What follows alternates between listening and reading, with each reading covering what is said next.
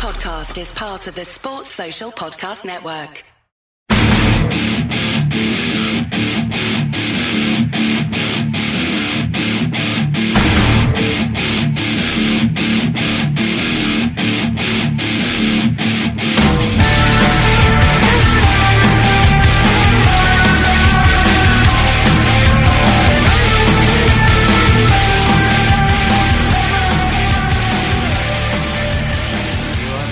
This is A View from the Bridge, official podcast of the Belfast Giants for kingdomofthegiants.com. Today's Tuesday, the 25th of February 2020. My name is Patrick Smith. It was a week of 3 games for the Belfast Giants, but consistency is key, and the Giants, well, you can't knock their consistency because they've been 50% for most of the season, and it was 50% for this week. 3 points from the 6 available against Guildford, Manchester and the Sheffield Steelers. We've got a lot to cover on this week's show. We'll be hearing from Matt Pellich and Curtis Leonard. We'll be having a chat with Kevin Rain about his new business venture. That's one you really want to tune into. Look at the games between Guildford, Manchester and Sheffield. Quick look around the league. And we'll be looking ahead to the doubleheader against the Guildford Flames with a very special guest. But first up, a man... He's already been on the radio today. This is a step down for him from the heady heights of U105. The name on everyone's lips, Mr. David McGempsey. How are you? You slumming it with us now? How you doing, Paddy? Are you okay to slum it with us now? Mate, I've got to be quite honest. I've wanted to talk to Denise Watson for about 10 years, so if she calls me, I'm taking that call.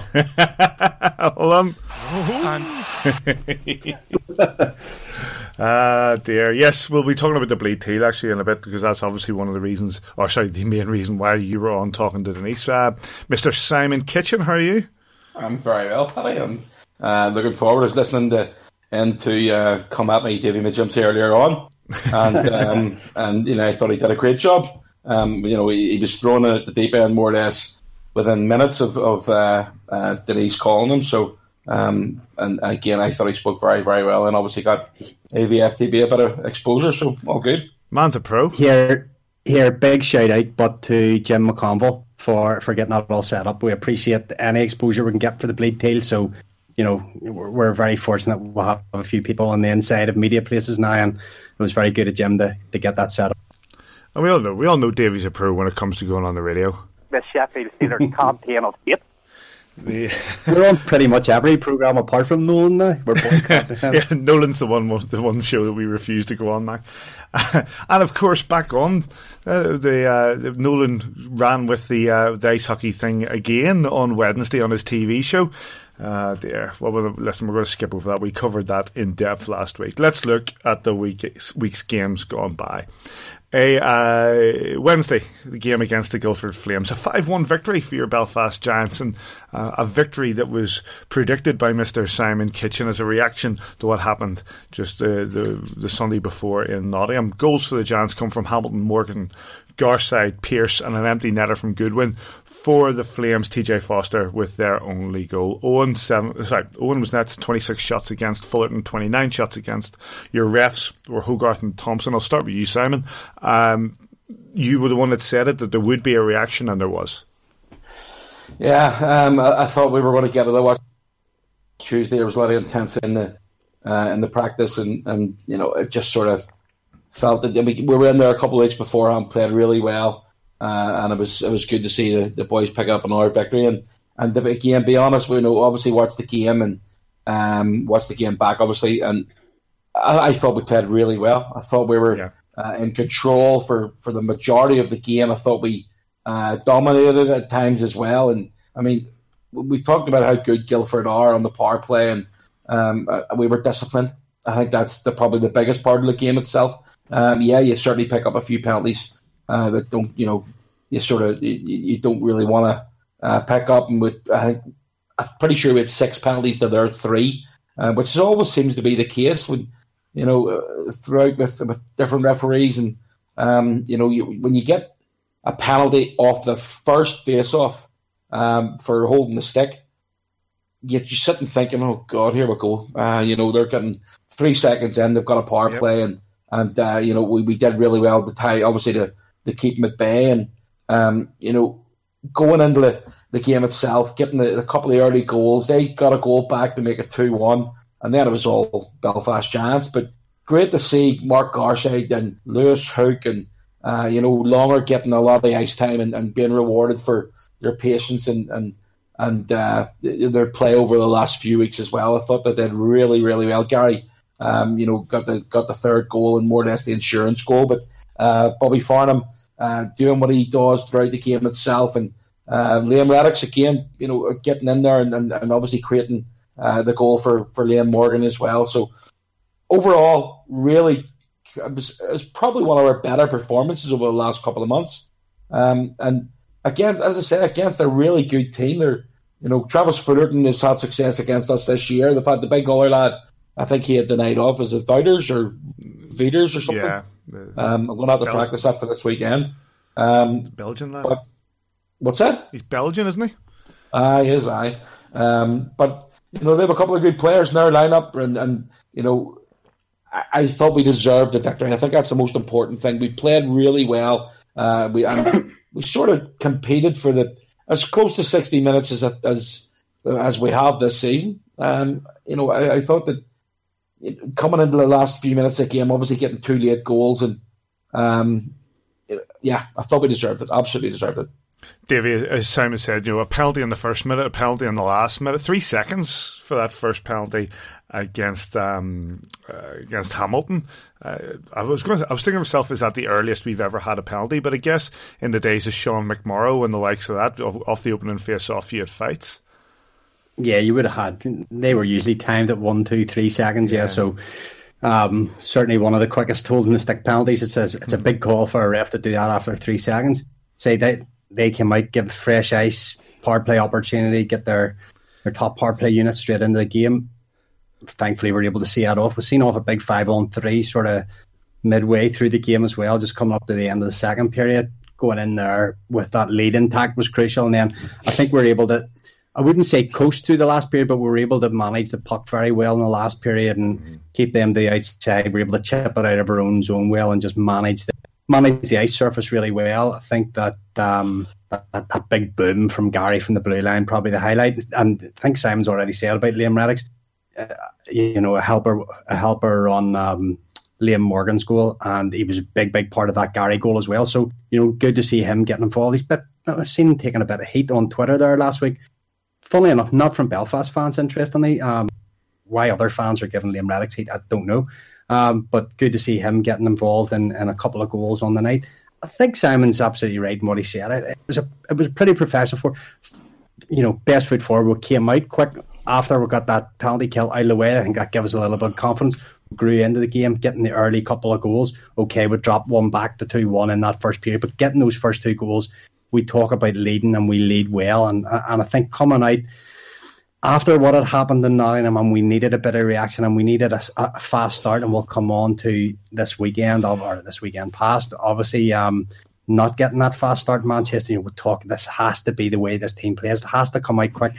I can't remember whether it was somebody was on Twitter and they were talking either about Friday's game or the Guildford game. We have just got to go out and throw the kitchen sink at teams in the first 10 minutes of games and try and get that lead, establish our hockey, establish our brand on the game. We talked, at the end of the show last week about the upcoming games, and we reiterate the same things week on week about.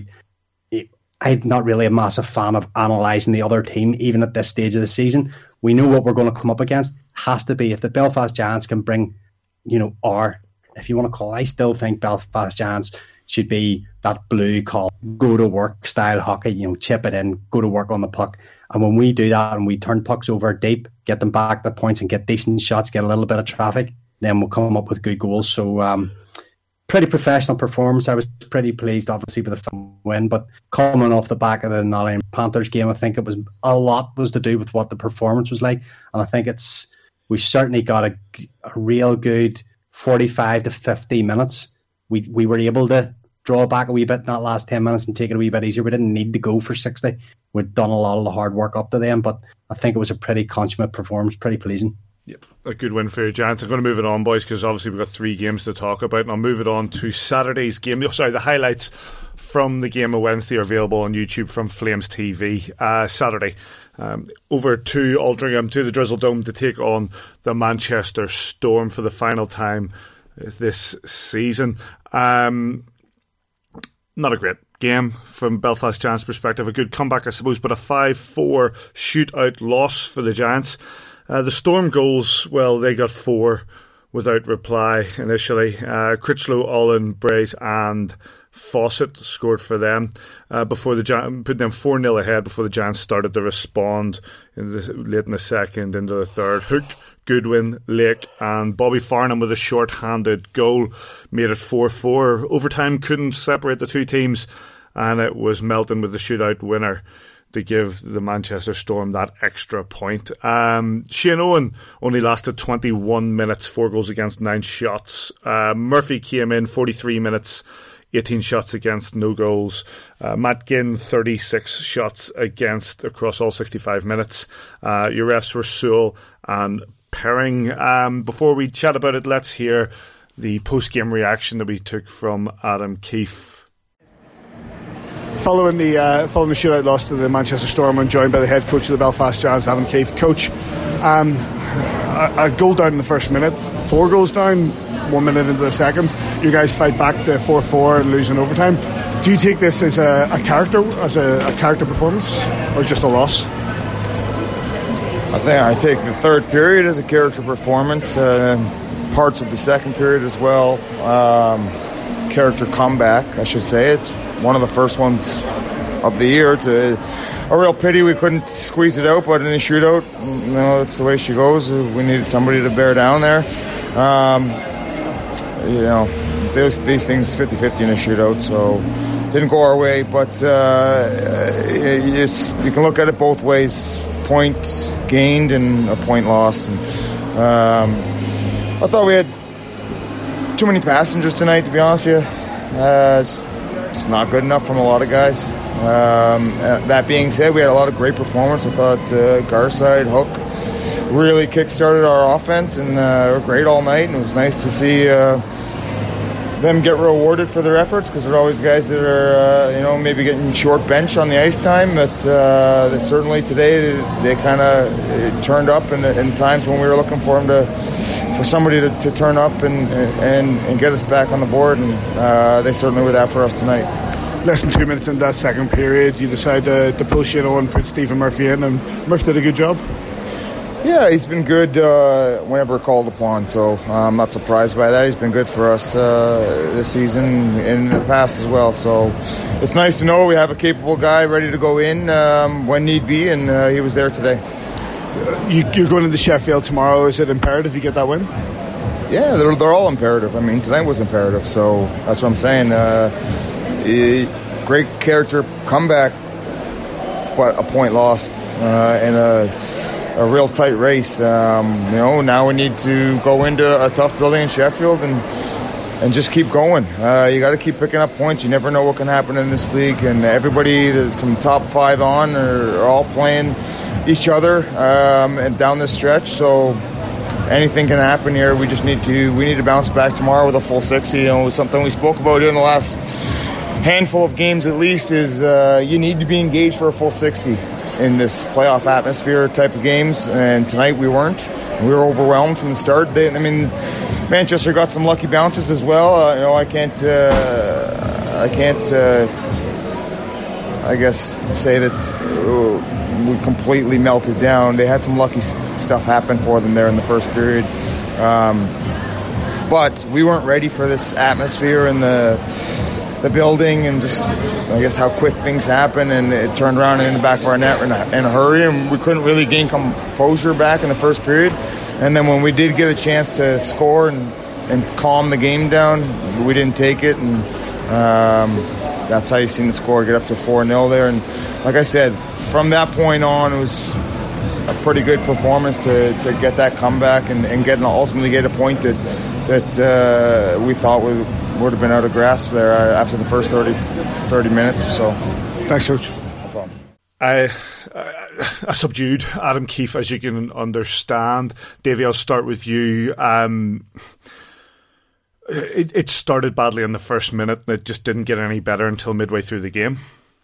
I've just spoken the Guildford section has spoke about, we've got to go out and throw the kitchen sink at teams and try and establish ourselves in games, try and get that first goal, because we've proven, and I know I bring some, you can't analyse, you can't be too analytical and say statistics aren't everything, but statistically we've now got a nice section of 50 odd games to compare, and if we don't get the first goal, we're in big trouble.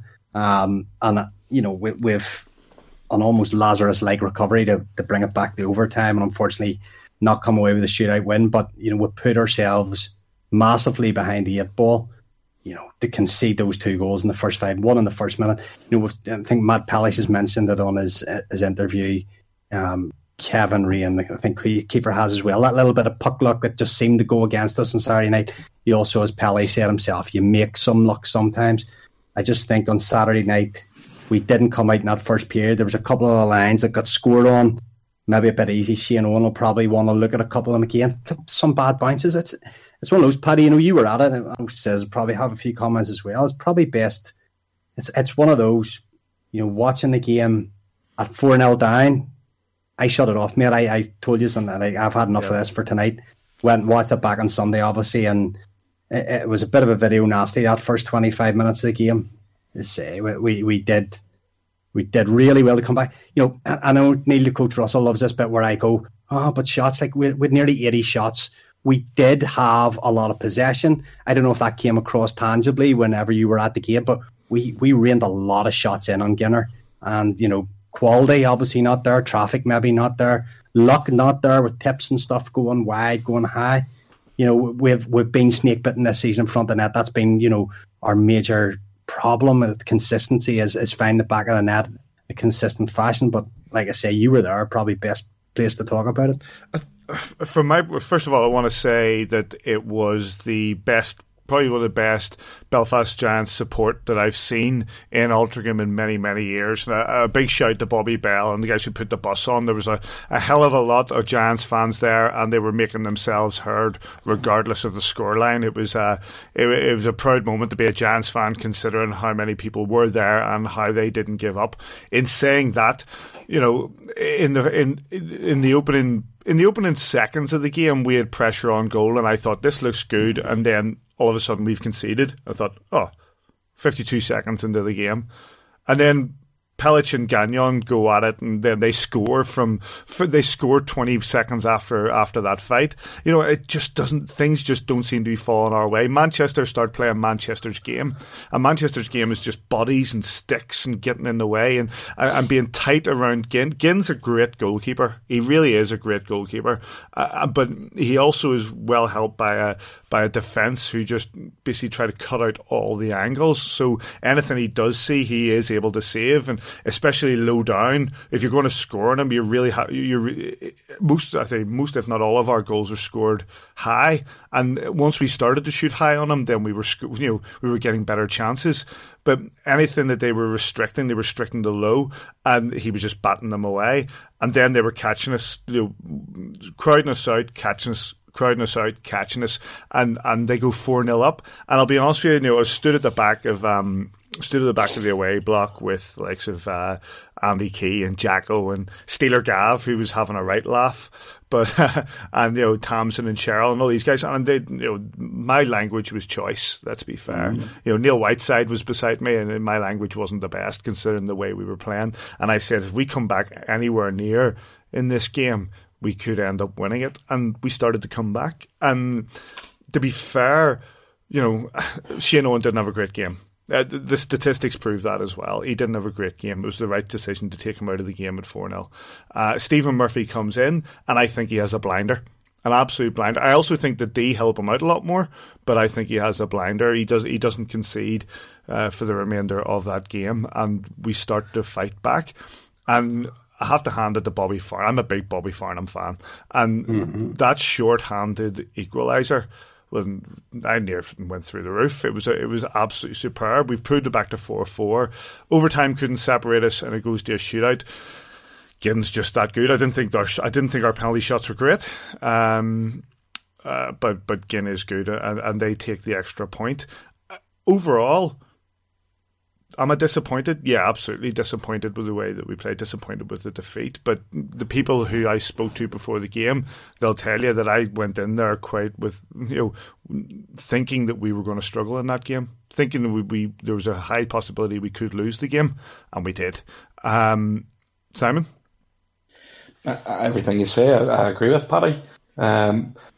I don't think we're giving Manchester enough credit for the first period, though. Mm-hmm. They played very well, and they do what Manchester do. You've got to give them credit when they basically you get 3-0 up after the first period. They sort of suck a bit of pressure in the first minute, and then go up the other end and score. They get the incentive when the scrap between Pelly and Gagnon, and they get a bit of a buzz out of that as well. And I know we talked about that Nolan last week, and talking about taking the fighting out of the game. I'd guarantee, and you couldn't see the crowd from where the camera angle was there. I'd guarantee everybody was on their feet when Pelly and Gagnon dropped the gloves, and it gets people engaged. It gets can get the benches engaged as well.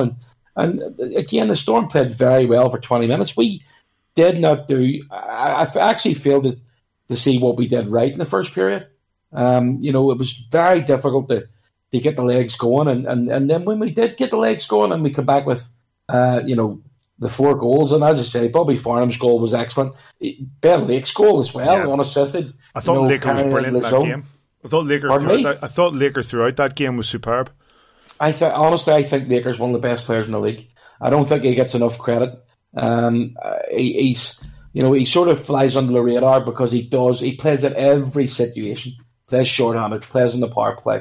I don't know what his time on ice is, Davey. They'll probably be able to tell us. But he's definitely up there. He takes face-offs. He battles. He'll get stuck in the middle of it. I think Ben Lake's class act, absolute class act. But great to see Lewis Hook getting on the score sheet again. Him and Gary, picking up a couple of points over the weekend, and the push down from 4-0 down to get it back to tie the game, to take it to overtime, and then take it to the shootout as well. I think that's something that we haven't done enough of this season. Davies touched on it before. We go down, that's more or less game over. And I know there's there's fans that keep on looking back, that saying that the guys aren't good enough this year, and they just haven't clicked. You've got to take your hat off sometimes and say, well done to Manchester Storm, or well done to Guildford Flames, or whoever it may be. The bottom line is we just haven't been good consistently. That's it. We talked about it last year about how the perfect Storm and all the players that we had last year, we were spoiled for choice. Every time we were down, we just knew that we were going to come back. And this year we just don't have that in our locker. Just don't have it. And it's very disappointing. It's very frustrating. And I've no doubt that the boys are frustrated as well. But when fans make the trip over to, in numbers, to Manchester, and then obviously travelling up to Sheffield as well, and not being allowed to bang their drums or carry flags in the arena. We'll come to that. We'll come to that. But it's great to come out with a point after being 4-0 down after 22 minutes, I think it was. Yep. But disappointing again. Our record against the Storm this year hasn't been too bad, yeah, it is what it is. It's funny. It's like, you're right. 4-0 down to pull it back to 4-4. But then when you take into account that Storm are fighting for their playoff lives at the minute, and they're obviously going to be going up. Well, then we're trying to fight for to remain in a title race. It is hats off to the Storm. There was a great crowd in there on Saturday night, one of the biggest I've seen there, and the Giants fans added the atmosphere. But to be 4-0 down, to fight back to 4-4 and losing a shootout, it was an entertaining enough game in the end. I think just that lingering fact that we weren't that great in the first period. We were up against a Storm team that were performing excellently, and we were really struggling to find our way. But we had hoped that maybe it would get better the next night in Sheffield. But we'll talk about that. Well, before we talk about that, Storm TV, Simon Harris was your commentator, and you can get those highlights from the Manchester Storm on YouTube. And we go on to Sunday. The game against the Sheffield Steelers. Well, it was the Sheffield Steelers campaign of hate. Yeah. A 4-1 defeat for your Belfast Giants. The only goal for the Belfast Giants coming from Goodwin, the opening goal of the game. And then 2 from DeLuca, 1 from Ben O'Connor, and some lad named Conley with the 4th goal for the Steelers. Shane Owen shots on goal, 27 shots against, and Thomas Duba 29 shots against. Sewell and Perring once again travelled across the Pennines with the Giants to referee in this game. Back to you, says the Giants not at the races at all. I actually thought we started okay. Well, we got the opening goal, but after that... Yeah, I mean, again, we talk about bounces. Their first goal's a yard offside. Yeah. Well, okay, maybe a couple of feet, not a yard, but it's definitely offside. Yeah, it is. And Beresford's standing right there, and he doesn't call it. It's, and that sort of, they get a bit of momentum coming out because they scored so quickly after us getting the first goal, and overall, yeah, it wasn't a great performance, and but I actually thought at stages we did really well. Again, you're picking up the coming off the back of 2 losses already in Sheffield. We lost 5-0 to them, and then we lost, wasn't it 4-1 first game and second game, and then another 4-1 loss as well. And against the Steelers this year, we're 2-4. We've beat them twice in Belfast, and they're a good team. They're a really, really solid team, but we just can't keep on making the same excuses about playing against the Sheffield Steelers, the Nottingham Panthers, the Cardiff Devils. We've been poor against the top teams. We really have. Scoring. I'll take away the first game at home, which is 6-2. We just haven't scored enough. We haven't got the firepower, and it's really disappointing because we do have, on paper we've got guys there that put the puck in the net throughout their career, but for what it's been against the top teams in the league, the top 3 in the league, it's not good enough. It's really not good enough. Davey will have his stats there for the Nottingham games away. I think it's, as I said, I think they shut us out twice. We've only got 1 goal on a 6-on-3 right at the end of the game against the Panthers, and it's just been really, really disappointing. And again, the Steelers have been doing what they've been doing all season long. They get in front and they just work hard. DeLuca, good speed for the second goal. Mullen pinches in he's not getting coverage in the back end. And he's not getting any help at the back end, in fairness as well. DeLuca more or less on a breakaway from his own blue line, gets in past, I think it was Hannay, and slots it home past Owen, and then Ben O'Connor gets the goal, and as you say, Conley, just wraps things up. But 5-on-5, we're doing okay. They get power play opportunities. And we've kept them out on the power play. I think it was 5 or 6 times as well. But our special teams, extra man, didn't we have a 5-on-3 for like a minute and 40 seconds? Yeah. And I don't think we had a shot on target.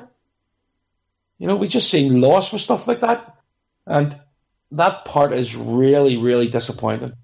But as I say, Sheffield are sitting top of the league for a reason. And one of those reasons is they've beat us 4 times this season already. Davey, as I said, power play wise, over the course of the 3 games, we had 14 power plays and no return.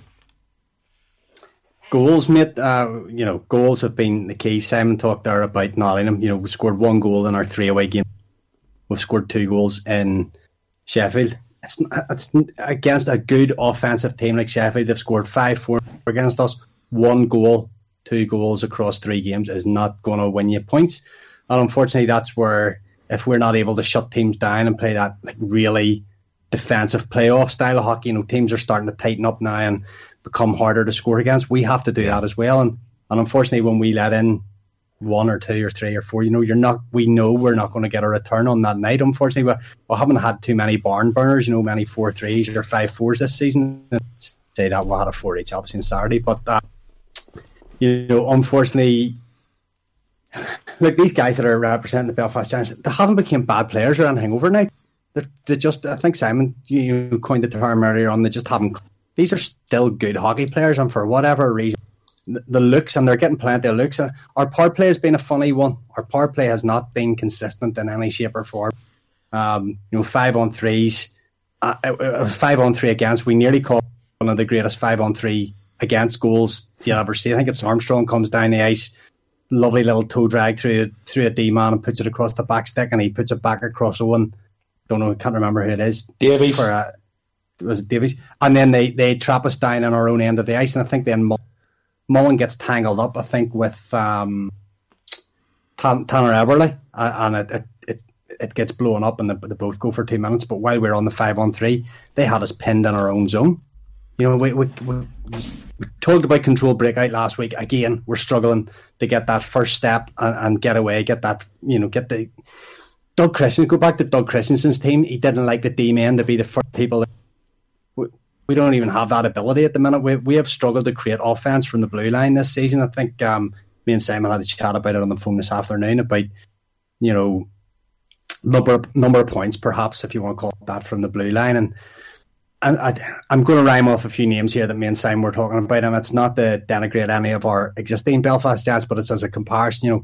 Through the years, we've had the Shane Johnsons, the Jeff Masons, the Mike Burgoynes, Spiro, Sandy, Josh Oates, those guys that can carry the puck from blue line to blue line, set up a play, score a goal. Derek Walser, these kind of guys. We don't have that in our team this year. We're built differently. We're quite a defensive team. I think that Patrick Mullen, maybe Lowney, are those guys now that are kind of looked on to create that blue line offense, and I just don't think we've got enough of that this season. Good offense comes a lot of the time from defense springing into attack, and unfortunately, I think that's been one of our Achilles heels this season. Obviously, forwards haven't. It's very critical to blame the defense and not scoring goals, so I'm not going to go there. Forwards haven't scored anywhere near enough. Our defense hasn't been good enough. Our power play hasn't been good enough. So there's a whole lot of factors into just why we haven't clicked. But I think Simon's probably hit the nail on the head. This team just never clicked. Good hockey players individually haven't clicked as a team. Says Brendan Conley is a player that when he went over the last number of seasons, he's the ability to score points, but it seems that Aaron Fox has been able to calm him down when it comes to the penalty minutes. Do you know what? I was sitting looking at it the other day. I think he's given responsibility. There's no doubt about Con's ability. Absolutely none whatsoever. 91 points when he was here, David, the season? And then he went to Glasgow. And I think at that time we talked about when he left for Glasgow, I can't remember exactly what it was, but I think he had 10 teams in 8 years. And now if that's the case, then it's 12 teams in 10 years. So he doesn't really settle down, and I wouldn't be surprised. He certainly looks like he's found a home in Sheffield. They know that they love him, and Aaron Fox seems to be getting on with him. And as I say, players don't get a letter on their shirt unless they're showing a bit of leadership, and he must have been doing that if that's the case. And as I say, that there's no doubt about the ability that he has, and I really liked him as a player, and I thought he played very well on Sunday. He gets under your skin, and Rob Dowd said it on the webcast when he was doing the comedy in the first period. He's the sort of player that you love on your own team, but he's on somebody else's team, you absolutely hate his guts. He's a Darrell Lloyd type person, but with a wee bit of upside on the points side of things as well. So, really good player, but he plays for the Steelers now, so on the ice we don't like him. But David, you look at regular season wise with the Belfast Giants. 44 games, he had 124 penalty minutes. He's played 45 games now for the Sheffield Steelers, 86 penalty minutes. He's not getting those misconducts in the same way that he was when he was with us, and maybe when he was with Glasgow. he seems to be a little bit of more of a mature player. It's perhaps the players that are around him as well. Maybe a slightly different dynamic that he's hanging about with in Sheffield than perhaps he was hanging about with in Belfast. I do think that part of that is when you're approaching a referee. Sorry for jumping in, Davey, but when you're approaching a referee without a letter, he can give you a penalty very, very easily. But with the letter on your shirt, you're a reason to be in there. You're your coach's representative when you're on the ice. So when you're going to approach a referee with a letter on your shirt, I think that's been a really smart move by Aaron shrewd Fox. Move by Fox, knowing that he's a vocal player on the ice, and therefore to avoid the misconducts, give him a reason why he should be there.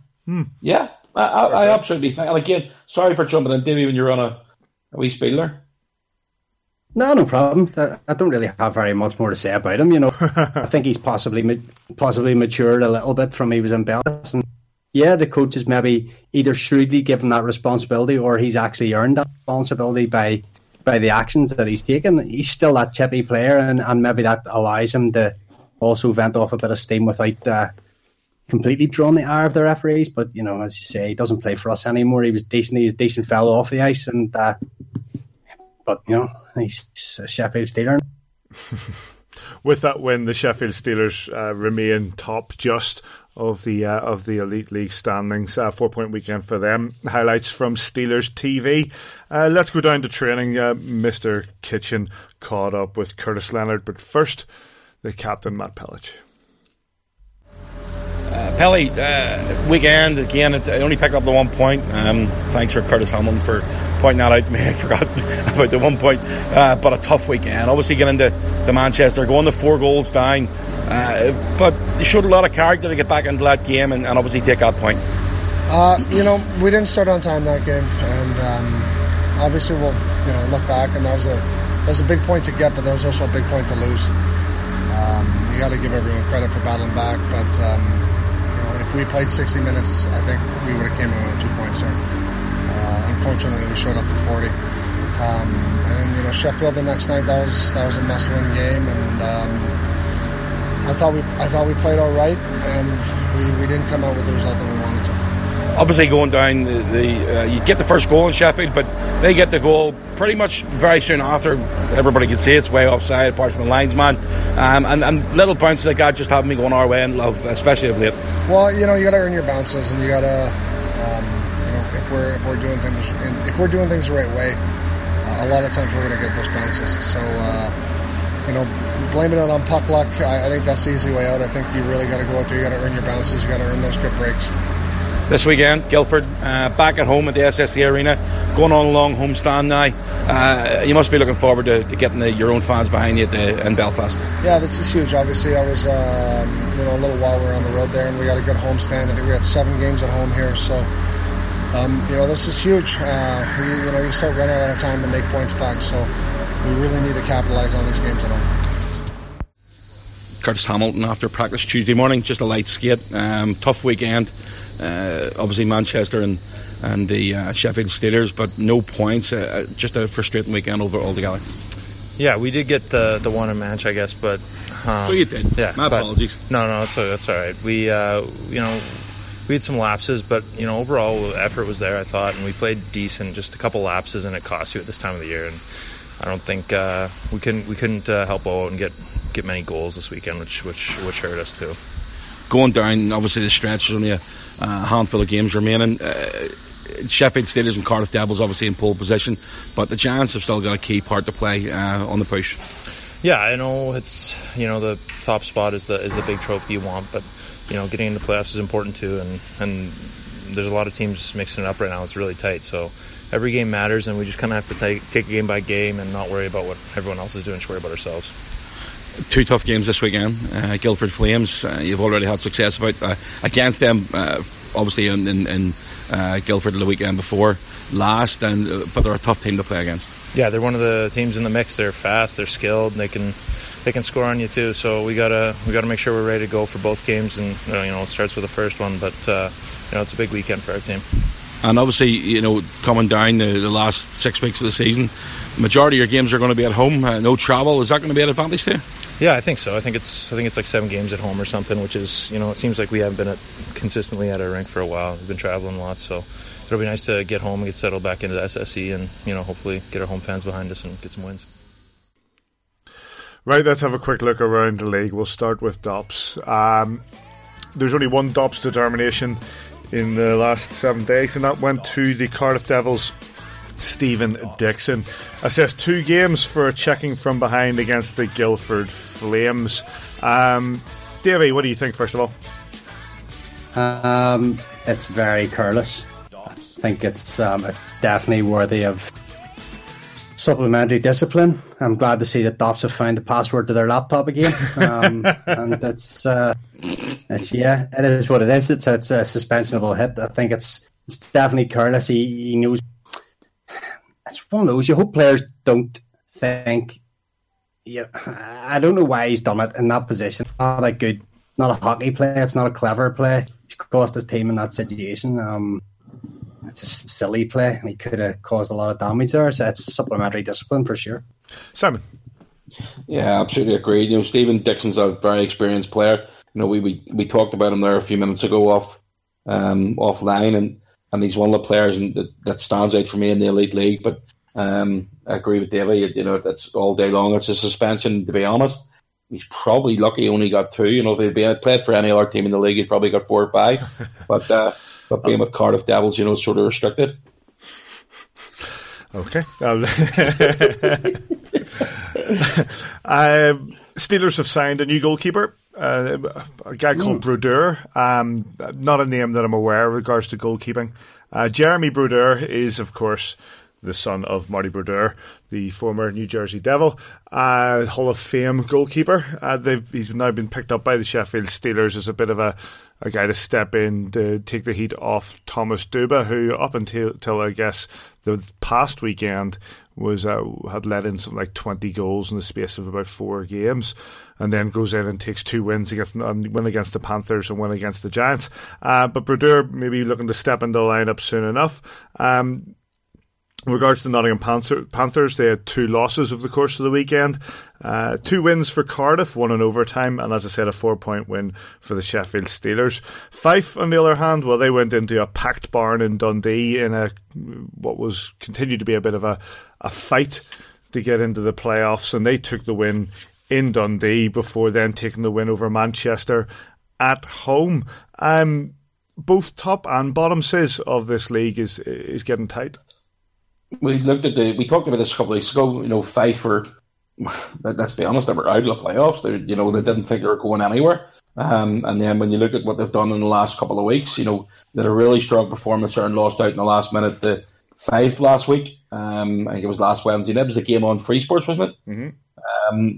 But they're starting to turn the screw for themselves, and I've been impressed in the last few weeks, as I say. They've picked up a couple of wins, and they beat Dundee there at the weekend, a 4-point weekend for the Five Flyers. They beat Sheffield the previous week. So it's certainly not over, and I think there's only 2 or 3 points between them and Manchester in 8th place. So all these teams are battling to make the last 8 for the playoffs. And when you look at, we've got to play the Five Flyers 3 times in the next 3 weeks. Yep. Okay, all at home, but it's certainly not going to be easy. Davey, we always like to give Pash a bit of love on the podcast. A packed barn in Dundee, and that's a real testament to the work that he's doing there to try to strengthen that hockey club. But unfortunately, in front of that, wasn't able to get the win against Fife. Yeah, I suppose old Pash has been the Jackie Moon up there. I suppose he'll have the microphone. He's doing the game night announcing like old Tim Coleman down in Cardiff there, but. It is getting tight there for that last playoff spot. I think Manchester probably have enough in them to get away from that situation, but it's hard to know. The Clan up and down haven't really the 8 or 9 wins in 30 games. Do they have enough in the locker to get up? It's going to be so tight, and it's going to Belfast Giants are going to have a big say in what happens with the Fife Flyers. Obviously, they've played 3 more games already than Dundee and are 2 points behind them, so they're going to struggle. I think they have only 7 games left on the season. They would need to get a a lot of points to really get out of you, like 14 points left, 48. They already can't catch Guildford, so it's between, I think unfortunately the Fife Flyers are probably going to miss out, and it's probably between, for me, the Stars and the Clan who takes that spot in the playoffs. Well, that's it, isn't it, Sis? Because the Clan are in real danger now. This past week they had a home loss to the Nottingham Panthers, and then they were shut out at home by the Coventry Blaze. They've dropped like a stone. They're unable to find form, and they are in real danger of missing out in the playoffs. Yeah, they are. And again, I still wouldn't discount the Manchester Storm in this. I really wouldn't.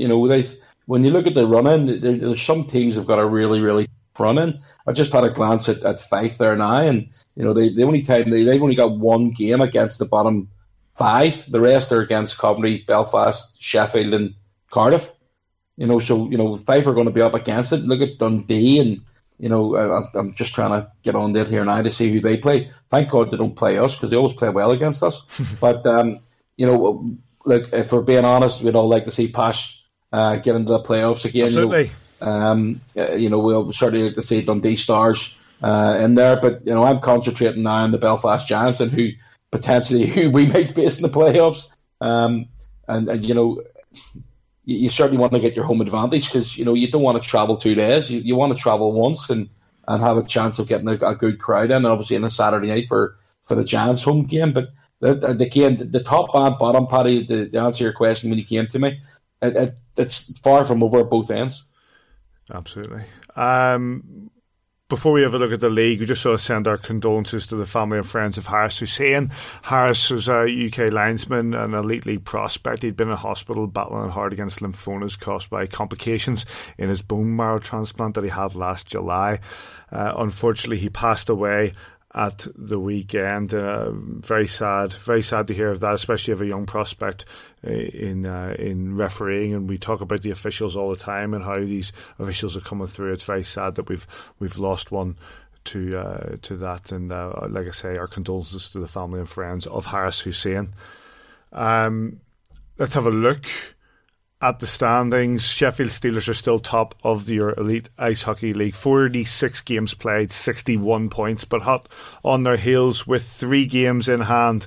43 games played, 60 points for the Cardiff Devils. Then it's the Nottingham Panthers, 44 games played, 55 points. We've played 45 games and we've got 55 points, and we sit in 4th. Coventry Blaze, 53 points from 54 games. In 5th, Guildford, 49 points from 44, and then we're down to that playoff battle that we spoke about. Manchester in 7th, 39 points, Glasgow in 8th, 37 points, and then just outside the playoffs, Dundee, 36 points, and the Fife Flyers in last place with 34 points.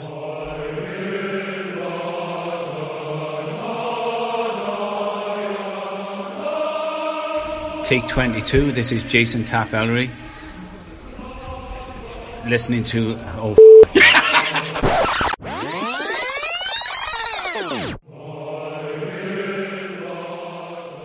Take 26, this is Jason Taff-Ellery. Listen to A View from the Bridge, the best podcast in the Elite League.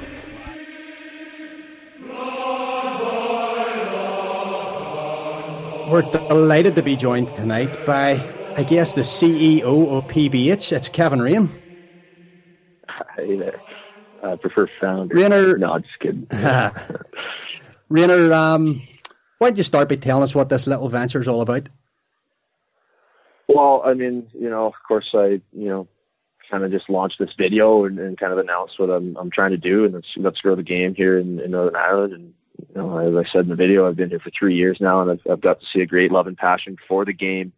But, see a bit of a disconnect between the love for watching the game and the love for playing the game. And I don't believe that there's a disconnect because people wouldn't love to play. I believe there's not enough opportunity to play and to try the game. And believe that if, I could extend, an invitation to, the people and youth of Belfast to potentially join me on the ice, that they would then come out and join me.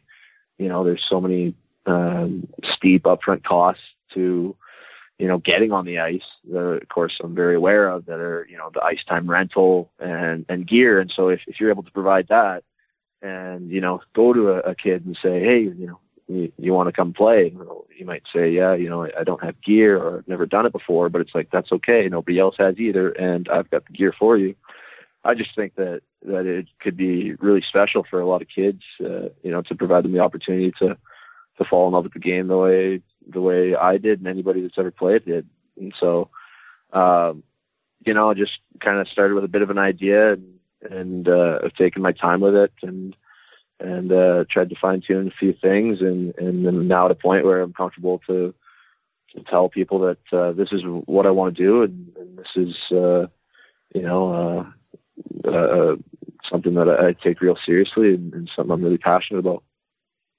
Obviously, one of the big drawbacks, and you've mentioned it there yourself in your start, that the lack of ice time and perhaps even the lack of facilities in Northern Ireland. Robert Fitzpatrick's been passionately pursuing for a lot of years as a second ice pad somewhere. At the minute, is this going to be something you see running out of the Dundonald, or is it something you see perhaps at the Odyssey, or just tell us a little bit more about your vision? Right, exactly. And so that's part of the challenges that are faced. Currently there's 52 hours of public skating offered at the Dundonald Ice Bowl every week. And so, of course, a big part of my mission is to influence the council, how important and impactful this could be, and to see that they could reduce that to, really anything. They kind of hold the cards, being the only ice pad on the island. And, it's convincing them how meaningful this can be, and how big of an impact it can be. And I do believe that if you reduce your public skating sessions from 52 down to 42 every week, that, those public skaters will just not be so easily able to just kind of pop in. They might have to just plan their trip. I don't believe that they'll lose public skaters. I believe that those same public skaters will just find proper time to go do their public skate.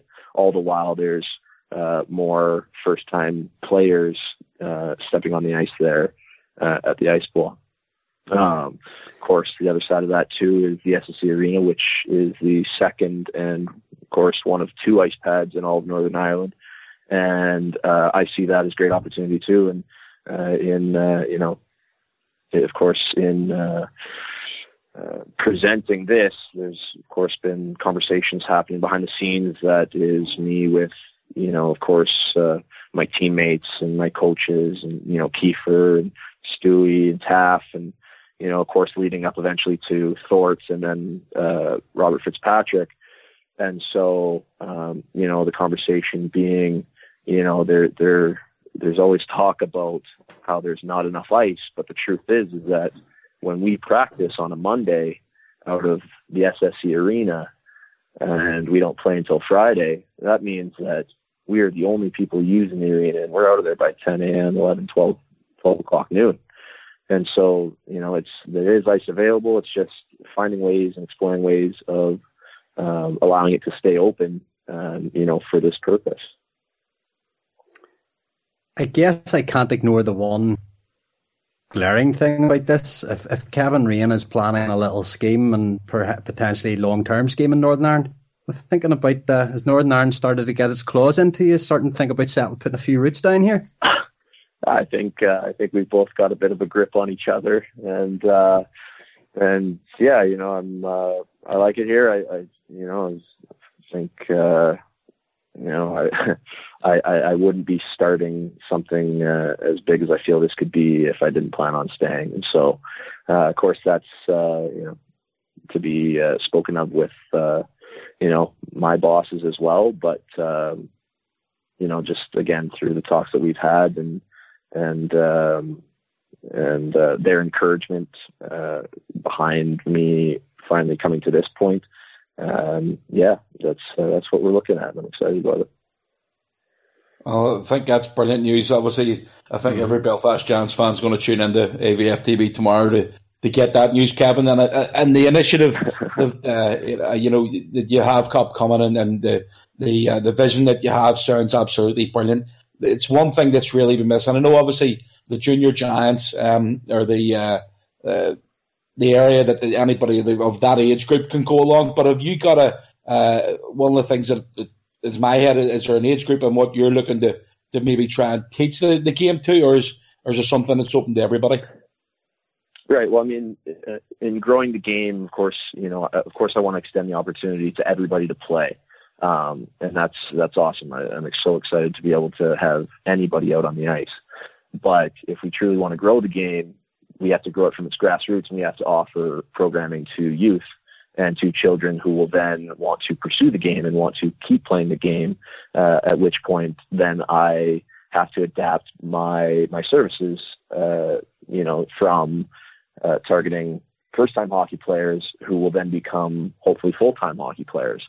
And so what I look to do is to feed the junior giants and to bring new kids in, and maybe you bring in a couple groups over a weekend, or you put on a full week camp, or whatever it looks like. And I launched this thing a couple hours ago, and my laptop battery's sitting at 16%, and it was ready at 100. And, it's been overwhelming and amazing, the response. But what I look to do is to offer the opportunity to try the game to everybody, and then further offer the opportunity to learn and excel the game to anybody that wishes to do so after the fact. And so that's where, I'm able to then send those kids into the Junior Giants program.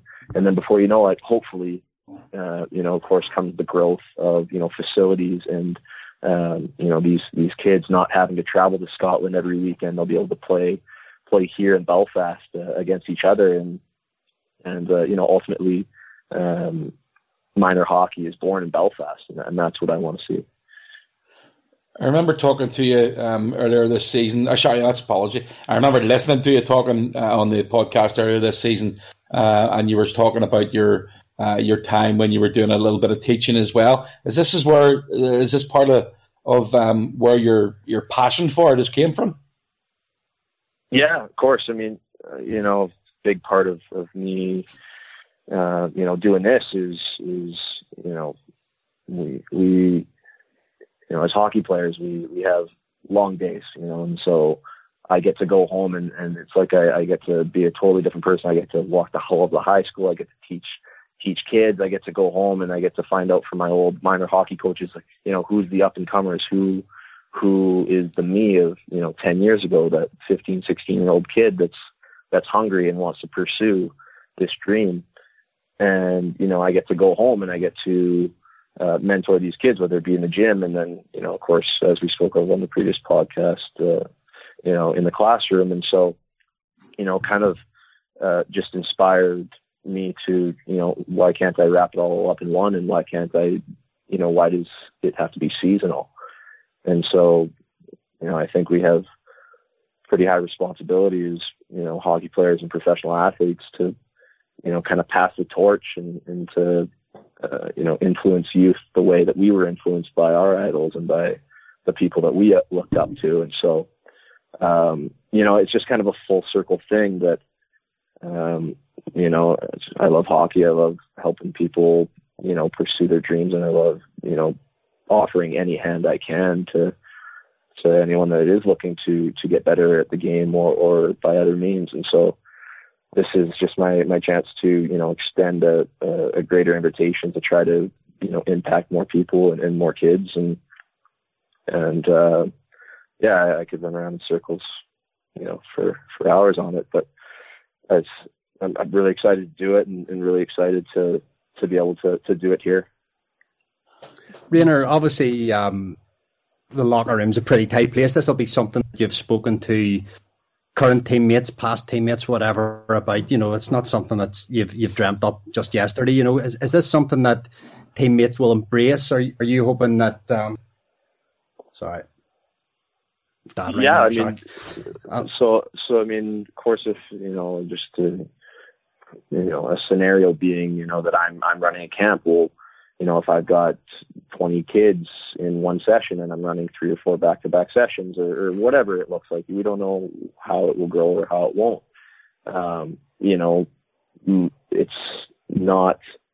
It's an opportunity for my teammates to jump in and get involved, and for anybody, who is looking to get involved to help out with it. And so I believe that, it's a perfect way for, players here, looking for, for a way to get involved, looking for something extra to do, helping out. And I think it's perfectly in line with what the Giants, are looking to do in terms of, growing the game and being involved in the community. And it's something that in conversations, as you said, close door conversations, I will look to look for the assistance of my teammates and encourage them to do so. And I hope that they will also be encouraged to do so. And so, of course, even myself going into these meetings, I make it very clear, very known that my priority number one is, playing for the Belfast Giants and my on-ice role within the Belfast Giants.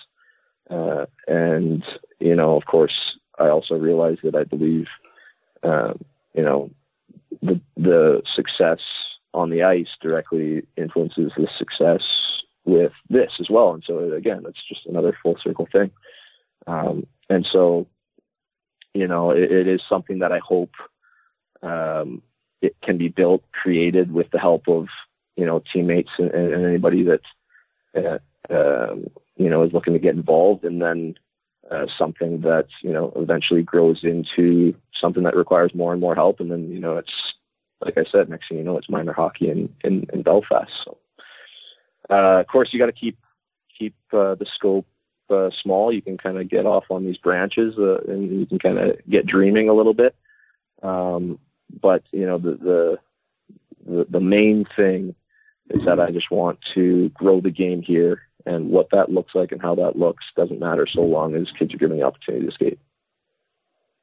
Kevin, I think it sounds absolutely fantastic.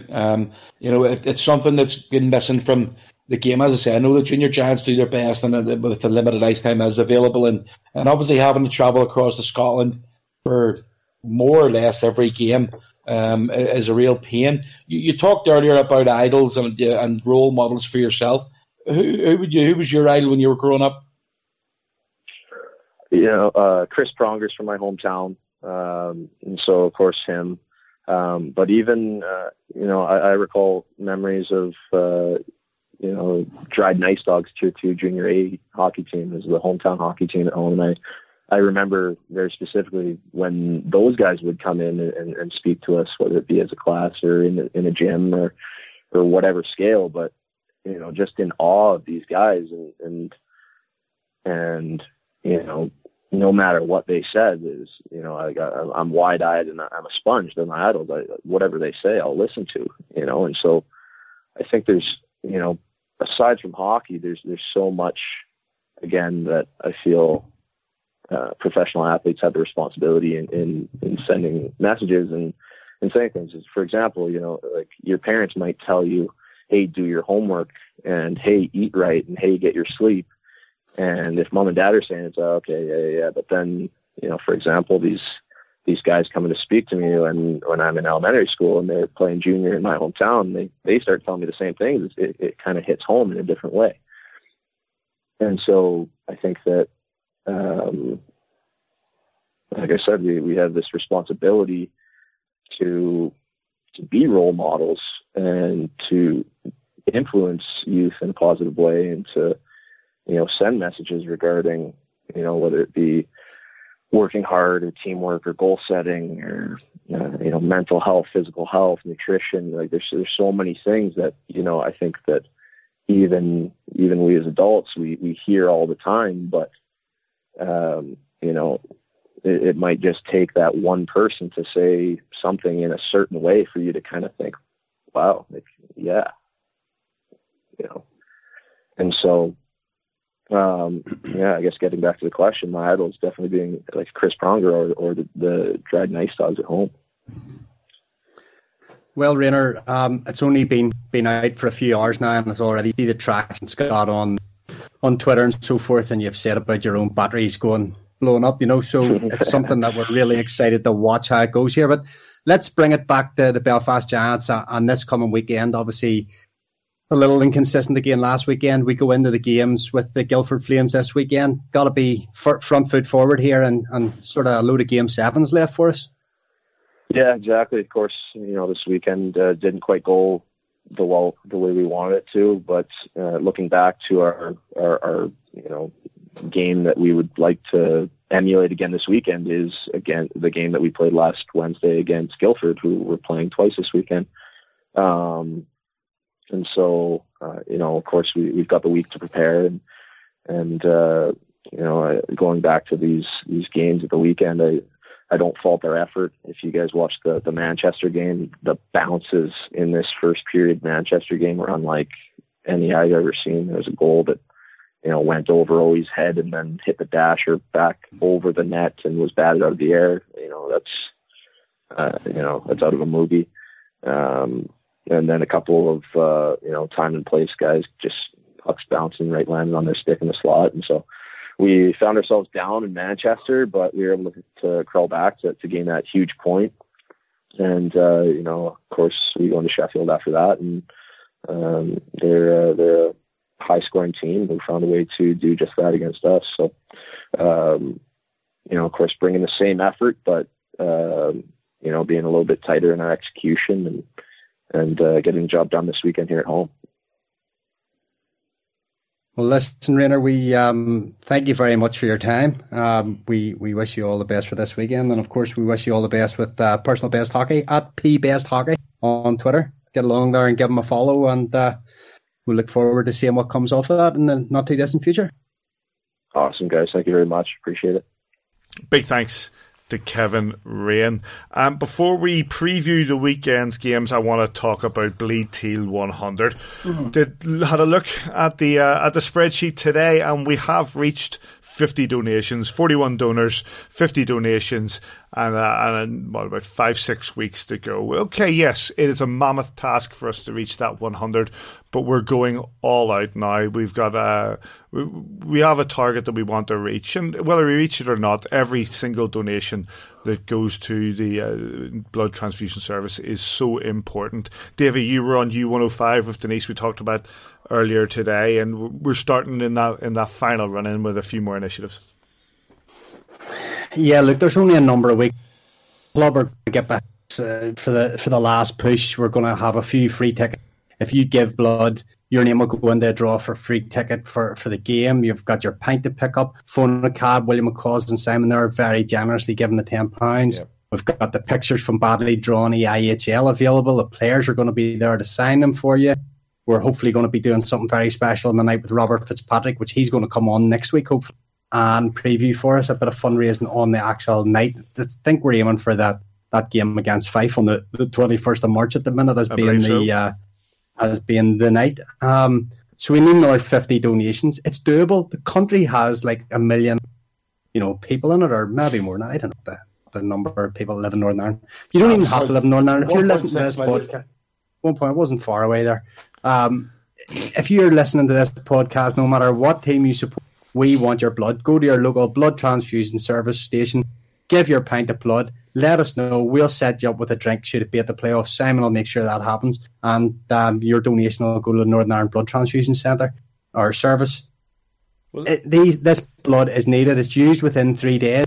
50,000 donations a year in Northern Ireland alone. Like we're aiming for 100 donations, and people need it. And our Twitter's hot every day with people going, "This is brilliant. Get out there. If you can give blood, give blood. If you can't, find somebody that'll do it for you in your name and drink the pint for them, or get them along to that last Belfast Giants game." It would make my year. Honestly, this was just something that I dreamed up one night, talked to Smallsy about, and kudos again to Laura for all the stuff she does for the Belfast Giants. You guys have helped make this happen, and I don't think it is a massive target to get 100 pints of blood across the season. We maybe haven't pushed it as hard as we could have, but we've got about 4 or 5 whatever weeks left. We've got to push it now, and help us do it. You would absolutely make my year if at the end of the season we could turn around and said the Bleed Teal 100 was completed. It would be absolutely fantastic, and we rely on the people that listen to this podcast to help us do that. So thank you so much for your help so far, and help us get this pushed across the line, please. Here. Like I say, 50 donations. We've had 41 donors. So there's been a few donors who've done it multiple times. They've gone back a few times, and that's great. If you can go back and do it again and add to our number, we're more than happy with that. In fact, there are two men leading the way at the minute, both with 3 donations. One of those is Andy Key, and the other, Mr. Simon Kitchen.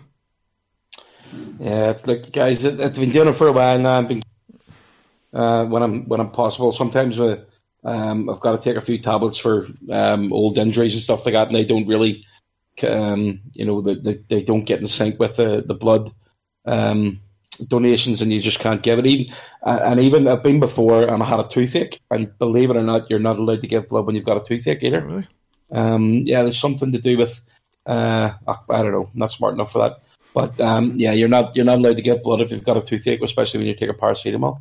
So it's Davies, he's the big deal here. He's the one who's been on U105, making a bit of a name for himself, and trying to get everybody to jump on the bandwagon here, which is very, very important. I'd be really disappointed if we don't hit 100, and that's being honest. I don't think it's for a lack of trying. We talk about it every week in the podcast. There's only so much you can do, but people need to get off their ass now and go and get it done. You get to the stage where there's only 4 or 5 weeks left, even if it's your friend and they go and give blood regularly, just tell them the hashtag is in, and we'll give them a ticket to come to a game. We'll get them a pint when they come to the game itself. For God's sake, you're going to have a free night, and just get it done. Here. I say, get yourself down there, take a photograph at AVFTB, hashtag BleedTeal100. Your name will go on the list.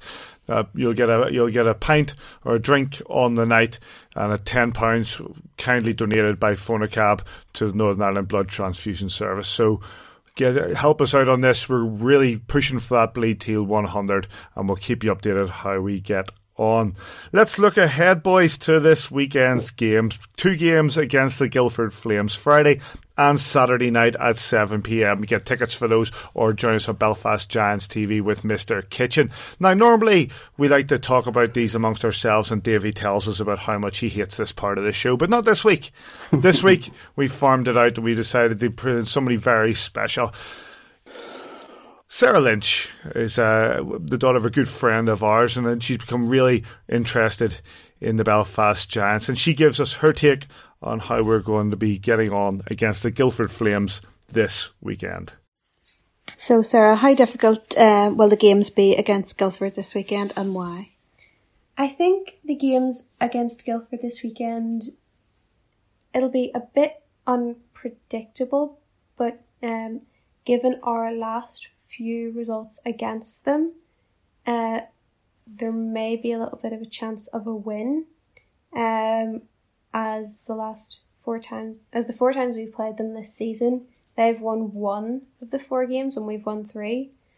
They've been kind of close games with a few goals in it, so I have a feeling it's going to be a tight game this weekend. Given how inconsistent we've been this season, we could win either game, we could lose either game. However, we have had a good home record this season, so I do have a little bit of confidence for us bouncing back after that difficult weekend. What players do you think will stand out this weekend for the Giants? The players that I think would stand out this weekend, I'd probably have to say Bobby Farnham. He's been a wrecking ball all season, and I wouldn't be surprised if he continues that streak the rest of the season, including these next couple games. And also David Goodwin. In the last 2 games, he scored goals in both games. So I hope he continues that scoring streak this weekend and hopefully improves on it. 7 home games in a row. Can the Giants get back into contention? I have points written. So, given our good home record, we'll probably be more confident at home. So, we might do better at home. If we can get a good win streak, then we can get even more confident and we might be in with a shot. However, we do need some other teams to lose. Namely Sheffield, Cardiff and Nottingham. Talking about Nottingham, we have a double header against them in this 7 home game streak. So that's going to be a big weekend because we're on equal points in the league. So if we can take those 2 games from them, then even if they have a game in hand against us, then there'll be less of a chance of them beating us if we can get those 2 wins. We're also against Fife in the next 7 games. And in our last 3 league games against them, we've won 2 and they've won 1, so it's kind of unpredictable as to whether we'd win or Fife would win. But going back to what I said at the start, the Giants are probably more confident at home, so I have a feeling we'll probably be able to get back into contention if we can get a good win streak going. Who for the Flames is going to be difficult to face? Definitely the top 3 goal scorers, Dunbar, Reddick and Foster, will need to shut them down. This weekend, we have 2 games to extinguish the Flames, so we'd better take those chances. Big thanks to Sarah. As I say, Friday and Saturday, both games at 7 p.m. Get your tickets for those. If you can't get down there, Belfast Giants TV. You all right with that, Davey? Paddy, I've got to say, I'm going to have to take some medicine here and say, like, you know, I might have to get back involved in the previewing or my job is at stake here, because wasn't that absolutely fantastic? A lot of research went in. So well, thank you. I know we've asked a number of weeks, and it's been a few weeks before she was able to have the time to do it. But, you know, very articulate for her age, and somebody that's really starting to, you know, you can see in the pictures that Sarah puts on her Twitter and all of how much she loves this club. And of course, her mum and dad have brought her up very well, and they've been a big part of the Belfast Giants for over 20 years now as well. So it's the Lynch family name will always be involved with the Belfast Giants for as long as there's a club there. And it's great to see the kids coming up through and putting us old timers in our place, mate. Here, mate. Here. So it's absolutely brilliant. So yes, a big thank you to Sarah. Any other business, gents? Can I just actually start? What the drums in Sheffield and the flags in Sheffield? Obviously, some Giants fans were told they weren't allowed to wave flags, they weren't allowed to beat drums. Could somebody, like, I don't think you're that against it, Davey, are you? You quite like that aspect of it? No drums, no flags. They should have the orange colour taken off them. I'm disgusted. Oh no, I thought you were quite happy with away teams being restricted. No? But not there's a little sectarian joke me there, Paddy. I know you, mate. I'm breezing past it. Am I okay with away teams being stunted? Not really. Even though I'm not really cool with. I think you should try to make noise as you can. You're there to, you're away. How many people are we talking here? Does an away team generally we bring maybe 100 people? It wasn't like we had thousands there, so that's a mile nonsense. It's getting on my nerves. I think getting old. You look at the Drizzle Dome on Saturday night. If it wasn't for the Belfast Giants making noise, the place would have been silent. But I think that the amount of atmosphere that you can generate as an away fan often causes the home fans to fire themselves up a bit more. So therefore, you have that combative nature between the two sets of tribal fans creating an atmosphere. You restrict one side of that, then you're just restricting the whole arena. It's a load of ball. Have to try and bleep that one out. Biggest load of nonsense. I mean, you're trying to take an atmosphere out of an arena for a hockey match. It's just ridiculous. The people that were there were saying the Sheffield Steelers fans were pretty quiet until literally the last minute when they were winning 4-1. The usual. Yeah, it's standard, but I just think it's an absolute joke. And I remember Cardiff Devils. Whatever happened to Cardiff Devils in that block 64 or whatever it was? Yeah, who knows? The ones that invented standing. It's been all over Twitter this week, and it's Sheffield Steelers fans sticking up for the club's stance, saying, drum banging is monotonous and it spoils the game and all this kind of stuff. So proper, what I would class as like proper Sheffield fans. I don't get it. I embrace going to away games and trying to create a bit of an atmosphere for our team, because it's difficult enough to go to an away team and to have a few Belfast Giants fans in the crowd trying to spur your team on. And we embrace, when other teams come and try and bring an atmosphere, we embrace that in the SSE or the Odyssey. You know, it's just crazy. My favourite part. I've mentioned it a few times on the webcast. Yeah. You know, I always try and say, you know, hello to and thanks very much for coming to all the away fans. Well, it doesn't make a difference. Thanks very much for turning up. Well, sometimes you want to send them away with that message in their ears, but you know, it's important to get away fans. You need an atmosphere at a hockey match. I mean, have you ever seen a better atmosphere at the SSE Arena than when the Augsburg came in 2 weeks ago? No. in September. I mean, guys, that was the first match in a long time that I've actually sort of got to watch because I wasn't on Giants TV. It was on Free Sports that night, and the noise was incredible. I mean, David, you were there for that game, weren't you? I was standing doing the stats with the CHL crew with Stevie and. But I'm talking about after the game, we were standing in the tunnel. Yes, they were still going. But during the game, I was standing like 6 feet from them. That's where our sort of stats point was on the night. It was incredible.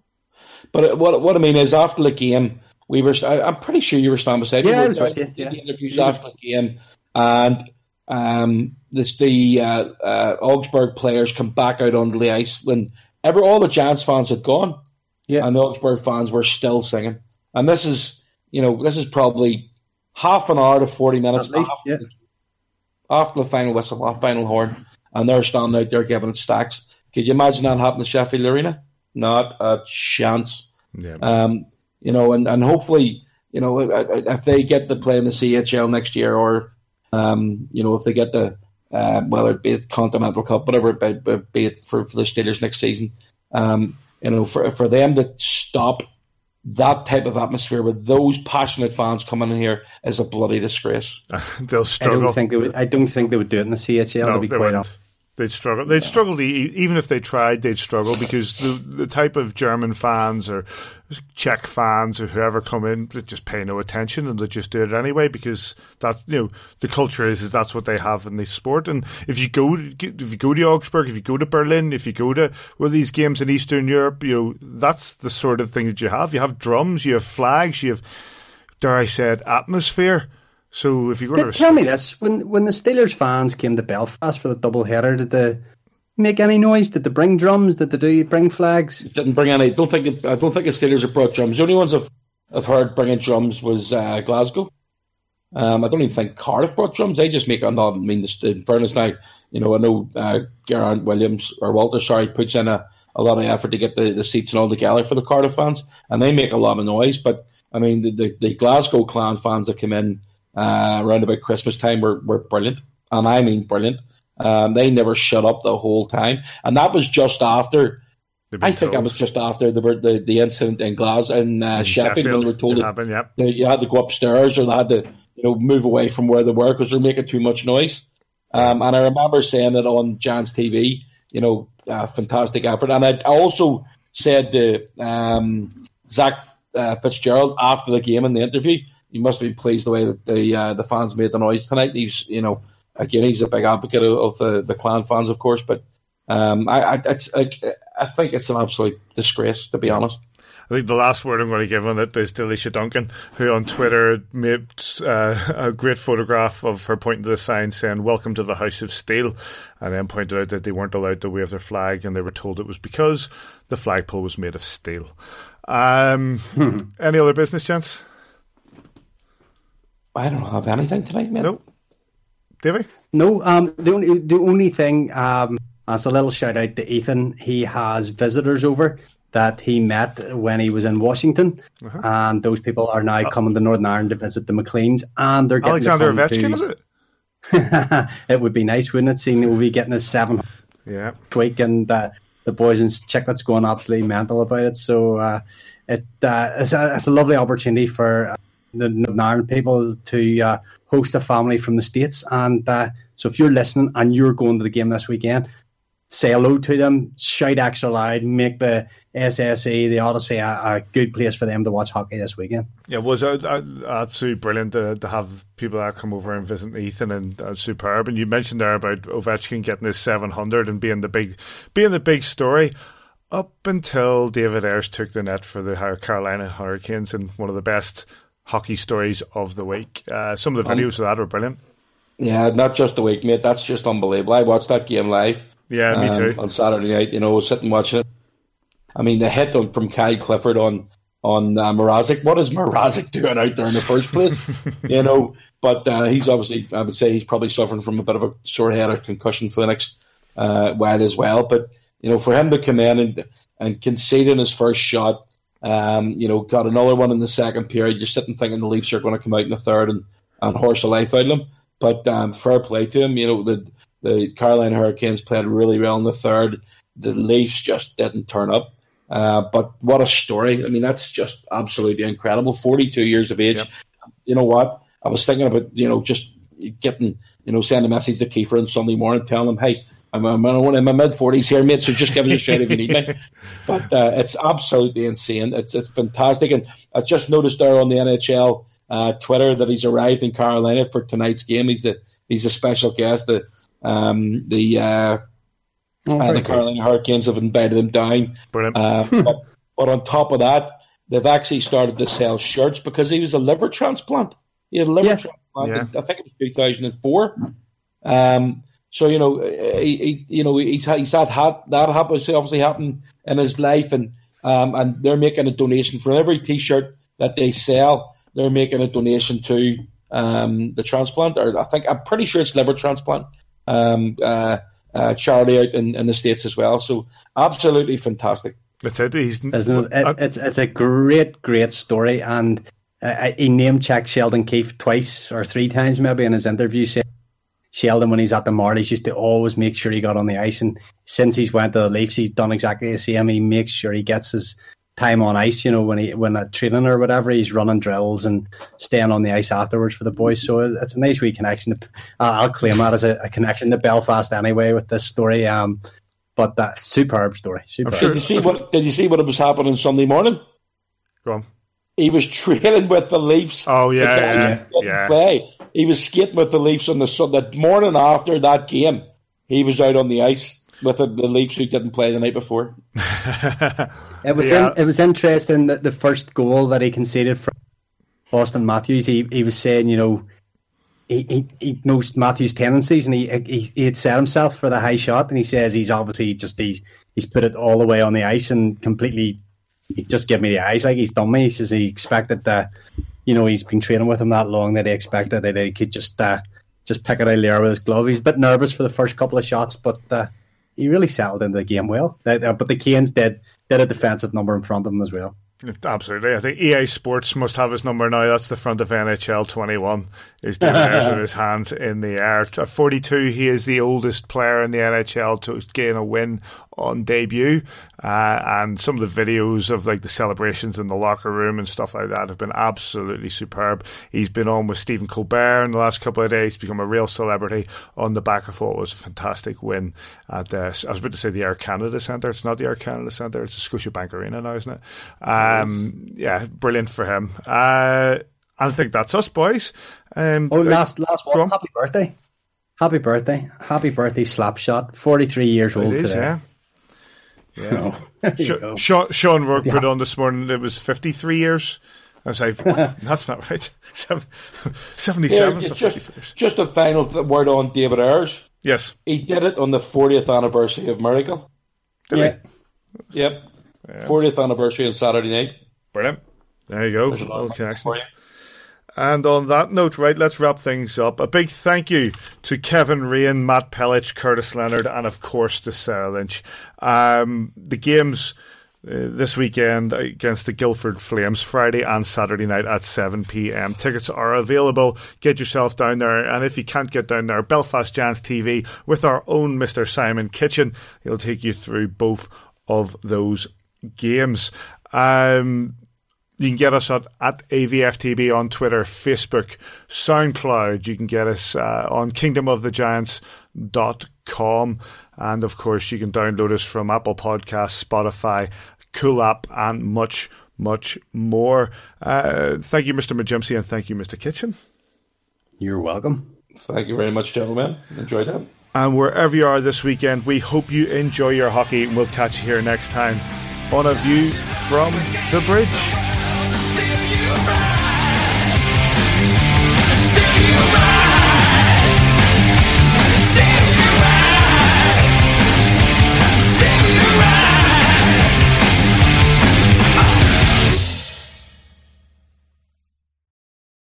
Sports Social Podcast Network.